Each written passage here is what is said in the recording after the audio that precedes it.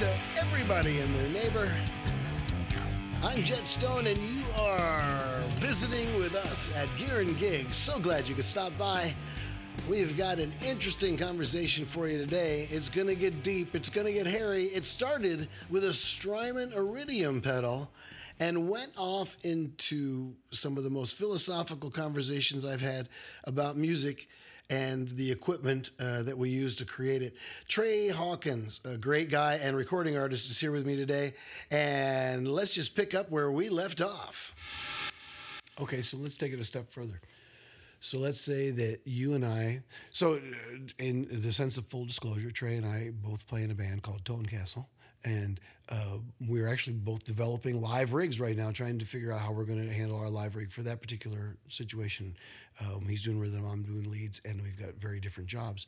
And so one of the reasons I wanted to do this particular podcast is to kind of work out in the public forum what I'm going to do, because as I said before, I've got the Axe Effects, I've got the Kempers, but I've also got, a zillion real amps, and the question becomes, what do I do? The things that enter my mind as questions are things like reliability, right? Portability, stereo or not stereo, which is a factor. But in the individuality factor, let's say we take it a step further and we say, okay, you and I both go out with an Iridium, and we both go out with a Big Sky, and we both go out with Timeline. Lovely looking board, by the way. Yeah. And we also both go out with Aristides guitars, for instance, which are made from a mold. And if we outfitted them with the same pickups, would literally be the same sound. Right. Assuming we, once again, same strings, same everything. Sure. Would that make you the incontent? That's a good t-shirt. I should have that made. Incontent. That would be great. And the people think I'm saying incontinent. Sorry. Trying to make everybody like you more, and they just think you're stupid. or just maybe I had an issue and might have to leave quickly. Right. Incontinent. What's he, like, from an island?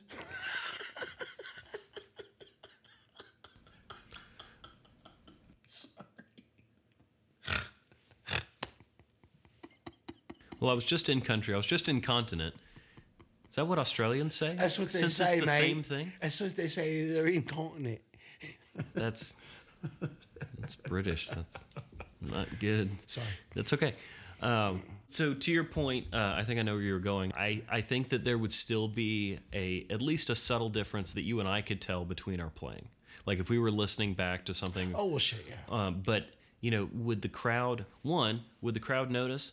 I don't think that they would necessarily even think to consider that we would be using the exact same setup. And because they're not expecting it, they wouldn't notice. Yeah. And, if you went and saw, I'm trying to think of an example, Boston. Yeah. What a weird example to choose. But you kind of think those guys must have had the same guitar system. Yeah. Why do you think why did I know that you would think that? But we all feel... Because it's consistent. We must feel like all the guys in Boston had the same guitar system. And the guys in Boston clearly thought about the way their guitar sounds played with each other. And that's important. Very important. You probably wouldn't want two guys with the same system. Right. Unless you clearly divided up your...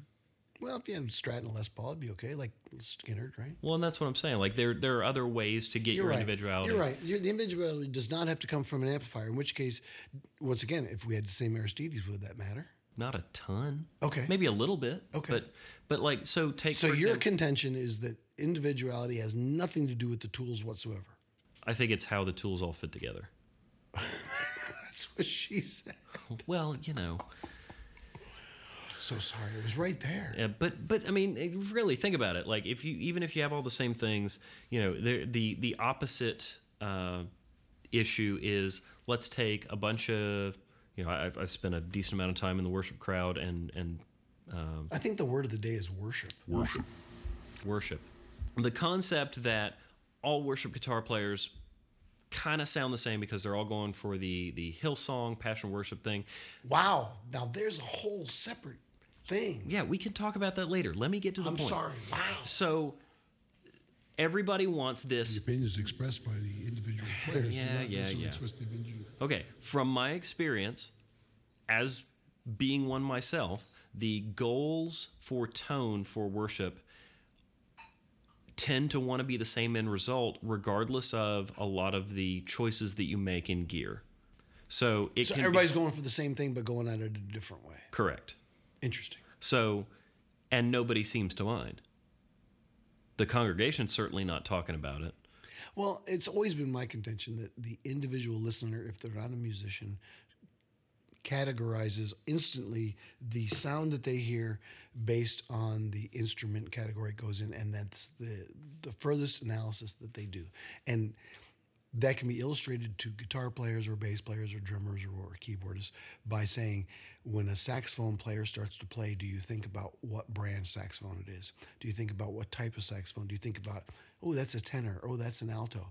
Do you think about that at all? I mean, yes, but I also went to school for music. Well, okay. And I was around it way too much. Once again, okay. So Which, when a violin... Probably not. So if a violin or a cello starts to play, do you think, oh, I wonder what scale that cello is. I wonder what the fingerboard material of that cello is. I wonder if he's, bought the Indonesian version of that cello, or if it's the Korean version, or is that the full fat Viennese? I don't know what the word cello is. I'm the wrong person to ask cello. for this line of questioning. But you understand what I'm saying? No, I know you what don't you think mean. about it. You categorize it. When you hear somebody playing piano, you don't think, wow, is that a 96 key Bosendorfer? Or do you think, is that a stand-up piano? Unless you're a piano player, you're not thinking about that. And I play piano. I'm a piano player, I guess, but I don't care. Right. And by the same token, if a song is good, I don't care if it's a banjo or a dulcimer or a guitar. It doesn't matter to me because the song is good and I'm enjoying it from that standpoint. But we need to acknowledge that, because as gear snobs, as we all are, we have a certain purist ethos that we follow as almost like a doctrine that we must follow, and yet we must realize that our eventual audience has a much different set of priorities. Right. Well, I mean, and there's the science behind sound that's irrefutable, and then there's the personal preference in it, and what you define as good or bad is completely subjective, outside of those constraints of what the ear actually likes to hear and what will translate well.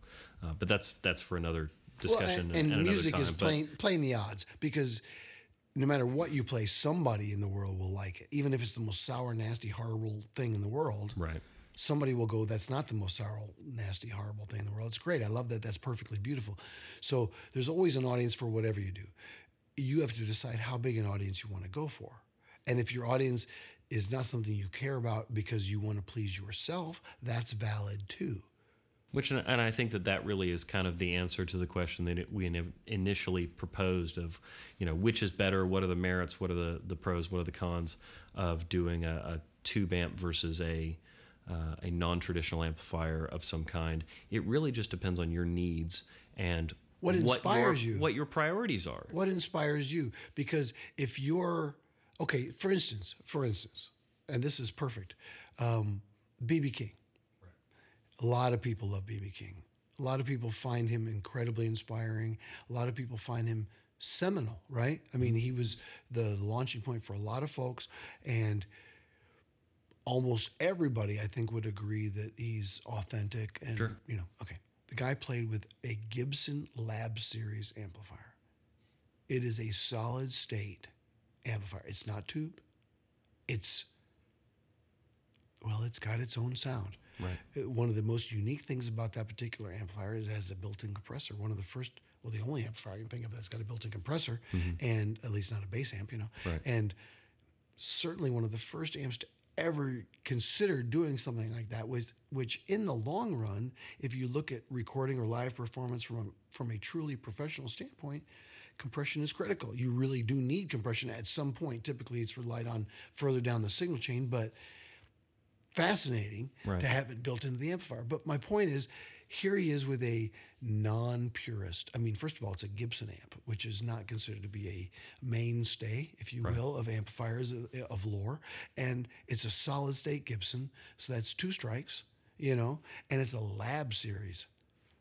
Okay, I mean, it's named Lab Series. The weirdness is baked right in. And here's BB King playing a Lab Series, and he gets that BB King tone. Right. He gets that thing. He's able to make that work for him.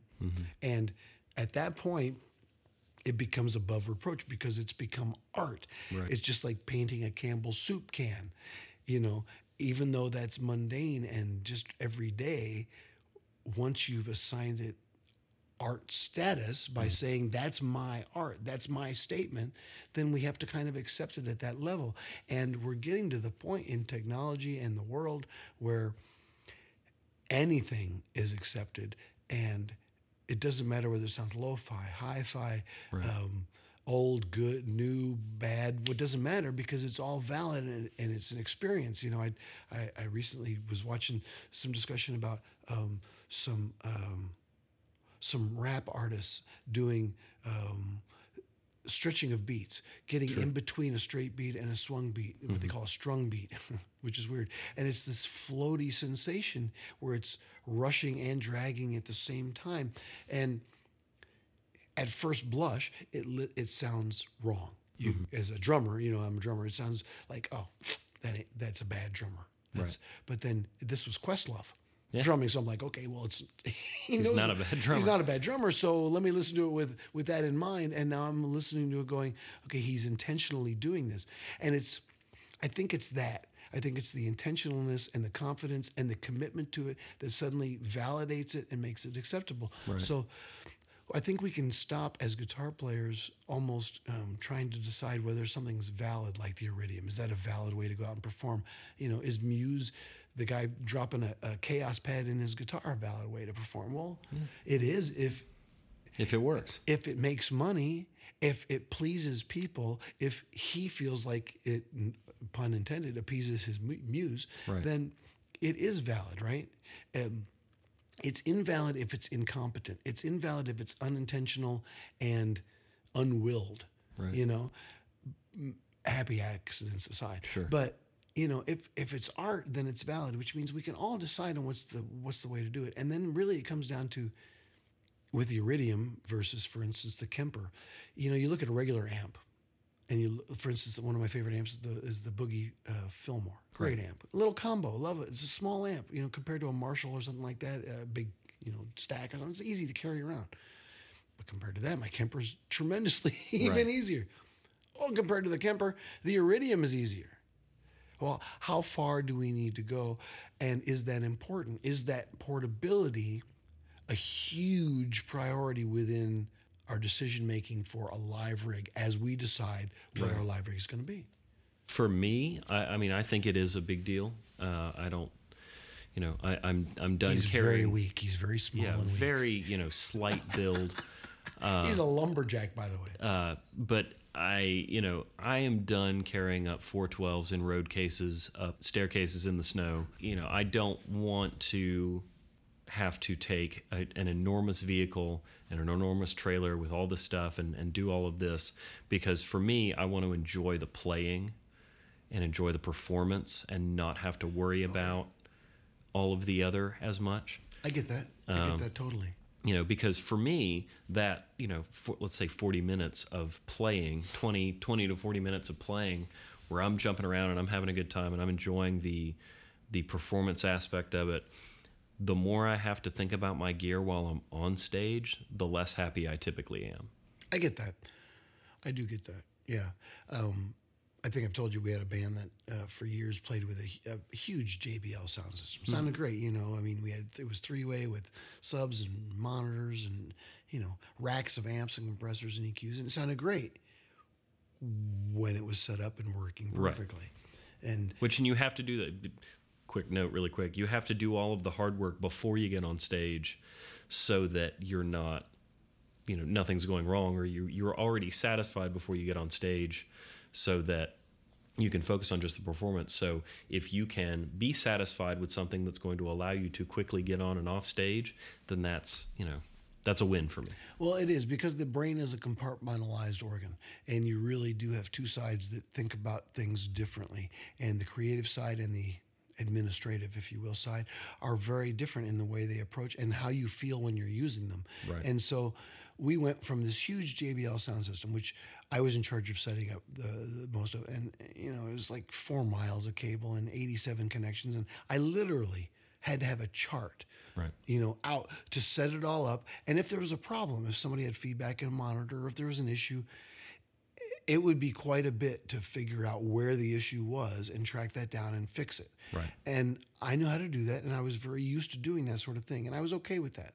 And then that Bose system came out, the column system came out, and I thought, everything they're saying about it sounds great. Yeah. So I'll try that. And we went out and traded in our JBL sound system for a Bose sound system, with the caveat that if it did not work out, because we were playing 80 shows a year, so we had to have it work. If it didn't work, we were bringing it back in a day or two and swapping it all back out, so hang on to all our stuff. And they agreed with that because we'd bought enough stuff from them. And they were like, okay with that. So we traded so much stuff. Oh, my God. And so we took out the system, and we went to the first place we played was incredibly rough as far as sound goes, feedback, horrible. Everything you could possibly want to make your sound bad, it was there. And from the first second, it was spectacular. Yeah. And our setup dropped from 2.5 hours to 28 minutes. Yeah. And our teardown went from 3 hours to 24 minutes, including getting the money, driving away 24 minutes after the last note hit. Right. That freed up so much of our life. Yep. And it made going to gigs so much easier mentally and emotionally, because that burden was gone. Setup was nothing. Walking in with the stuff, because it was so lightweight, was suddenly nothing. And you'd think, I want a huge JBL PA. I want those 18s pumping out those, and you kind of do. But when you're also the guy responsible for carrying it and setting it up and policing it during the show and tearing it down and packing it up, suddenly the convenience of it isn't just a little thing. Well, it's not fun anymore. It changes the feeling of booking the show, of anticipating the show, of performing the show, and of driving home. It's amazing how colored the experience became from carrying a heavy system versus a light. So I do beg the question. I was a drummer in that band, so I had so much flexibility. But it does beg the question for me, as I go into this Tonecastle situation, being a guitar player, do I want to burden myself with just a couple of combos, which as a former drummer doesn't seem like that much, but then I'm like, oh, well, I'm going to need a pedal board, and I'm going to need a power supply, I'm going to need a few other things, and a microphones, and I'm going to have to go with sound checks, or do I just want to go with a Kemper? Right. When I go from playing a Kemper, for instance, I'll play the Fillmore profile that I did in the Kemper, to the actual Fillmore. The thing I feel from the Fillmore is an immediacy. I know it's it's not a lag, it's the impulse response. Because in an impulse response, typically you're hearing a static moment of a speaker, whereas in real life you're hearing that speaker move and the resistance change, and you're getting an instantaneous feeling from the amp in the way that you're playing that I don't think impulse response has gotten there yet. It could be that. It could be an actual electrical pushback. Right. It's tough to say. I don't know why many guitarists have a Purist in them. But Let's say we're creating our own problems. It tends to jump out and go, oh, I can kind of feel it. And so maybe I just use the real amp, but then there's compromises. And once again, with tube amps, you're always worried about failure. Right. But with a Kemper or any software-based system, you're always worried about failure. So then you go, well, I know, I'll take a Kemper and then take an Iridium as a backup. Yep. But then maybe I'll take the Iridium and... The Kemper's a backup. And we've cycled ourselves into a circle at this point. We've come all the way back to full circle, and I think that we kind of indirectly answered the questions and kind of more posed the argument for it. We'll probably talk about this stuff a lot, in the future. And palmetto bugs, we've really just touched on that. But before we wrap things up, I did want to. I said earlier I wanted to honorable mention the Helix Stomp. Oh yeah, the HX yeah. Stomp. Yeah.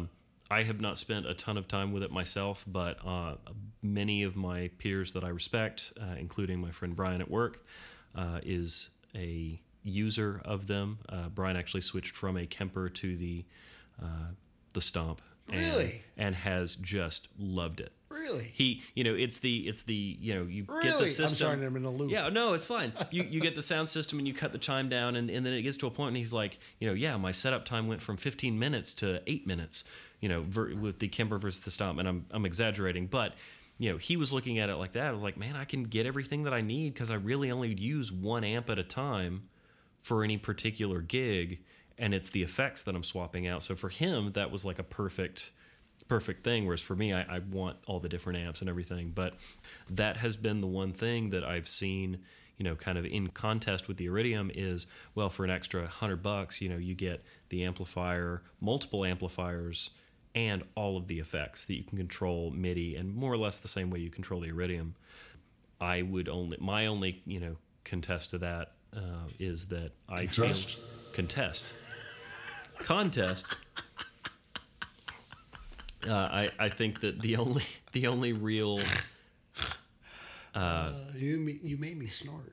The difference is just another microcosm of the same issue, is that the Helix has a lot of things, but it may not sound quite as authentic, whereas the Iridium has 3, and I think it sounds really authentic. So do you think that there's this is another podcast topic. Do you think there's a natural bias? Natural's the wrong word. Do you think there's a industry bias against Line 6 overall in saying that they're good, but? Yes. Why is that? Because because we're not doing that with the Strymon Iridium, which is merely a pedal, let alone a LED flavored, Well, I can see where this rabbit hole is going to go, but I think that with the advent of digital technology, the first things that it kind of approached were delays and reverbs, which were like everyone can academically appreciate the fact that it expanded what you could do with delays and reverbs by doing it digitally. Okay. And then it became commonplace because they perfected it, but it was because the need was more pressing than the sacrifice, or the perceived sacrifice that had to be made from going to an analog tape machine to a digital delay. It was cool that you could do infinite repeats. It wasn't looked on as a negative that it sounded digital. Right. Okay. Sure. Whereas now we're messing with the core fabric of what makes up your sound, and so the thought is, well, if it's digital, then it's not quote unquote real or authentic or having any sort of. I mean, what we're basically looking for is the quote unquote human aspect in the amplifier, and well, it can't possibly be there if it's digital. But at the same time, that human element is, it's the other side of that human element coin is the failure of the amplifier. So there are inconsistencies in things that make it what we like, but until we get to a point where we want our sounds to be the kind of consistent that digital replication does, till that becomes what we want to hear creatively, we're going to always see the back and forth between the two and which is better and everything. Because in most recordings that I listen to, most of it is plugins. We're talking about all these amps and everything, but most of the recordings that I have done and listened to on a daily basis aren't even real amplifiers anymore. Or if they are, they're reamped, and it's not the real thing like it used to be. So we're kind of in love with this idea that doesn't even really exist in mass unless you're, recording at some studio that Warner Brothers is footing the bill for, and you're getting to play through all these vintage things, and you're doing all this different stuff the way, you dream about going to a recording studio. But I'm sure you have thoughts on that, being an engineer yourself, and we can swing back around to that in another topic. But I really think at the end of the day that it comes down to the fact that our biases will change when what we want changes. We're in an interesting time in the human experience where we are on the cusp of incorporating the machine into our actual existence. It's not just a tool anymore. Right. We can live within it. Mm-hmm. We can coexist. We can become one with it. We can work in concert with it. And as we come to grips with it, the younger generations are thinking, I don't have a problem with the machine. And the older generations are going, well, you should, because you have to be careful. And then you go, but why? They don't look at the Terminator movies. Right. Skynet, people, it's Skynet. But that's what it comes down to. And we have all of our heroes, let me rephrase that. Most of our heroes have recorded analog. They've recorded with real amps. They've recorded with microphones and speakers in big studios. And sometimes, if we go from the 70s and before, the reverb was real. Right. It was actual cavernous rooms underneath Columbia Records or Sony Records or whatever it's called now.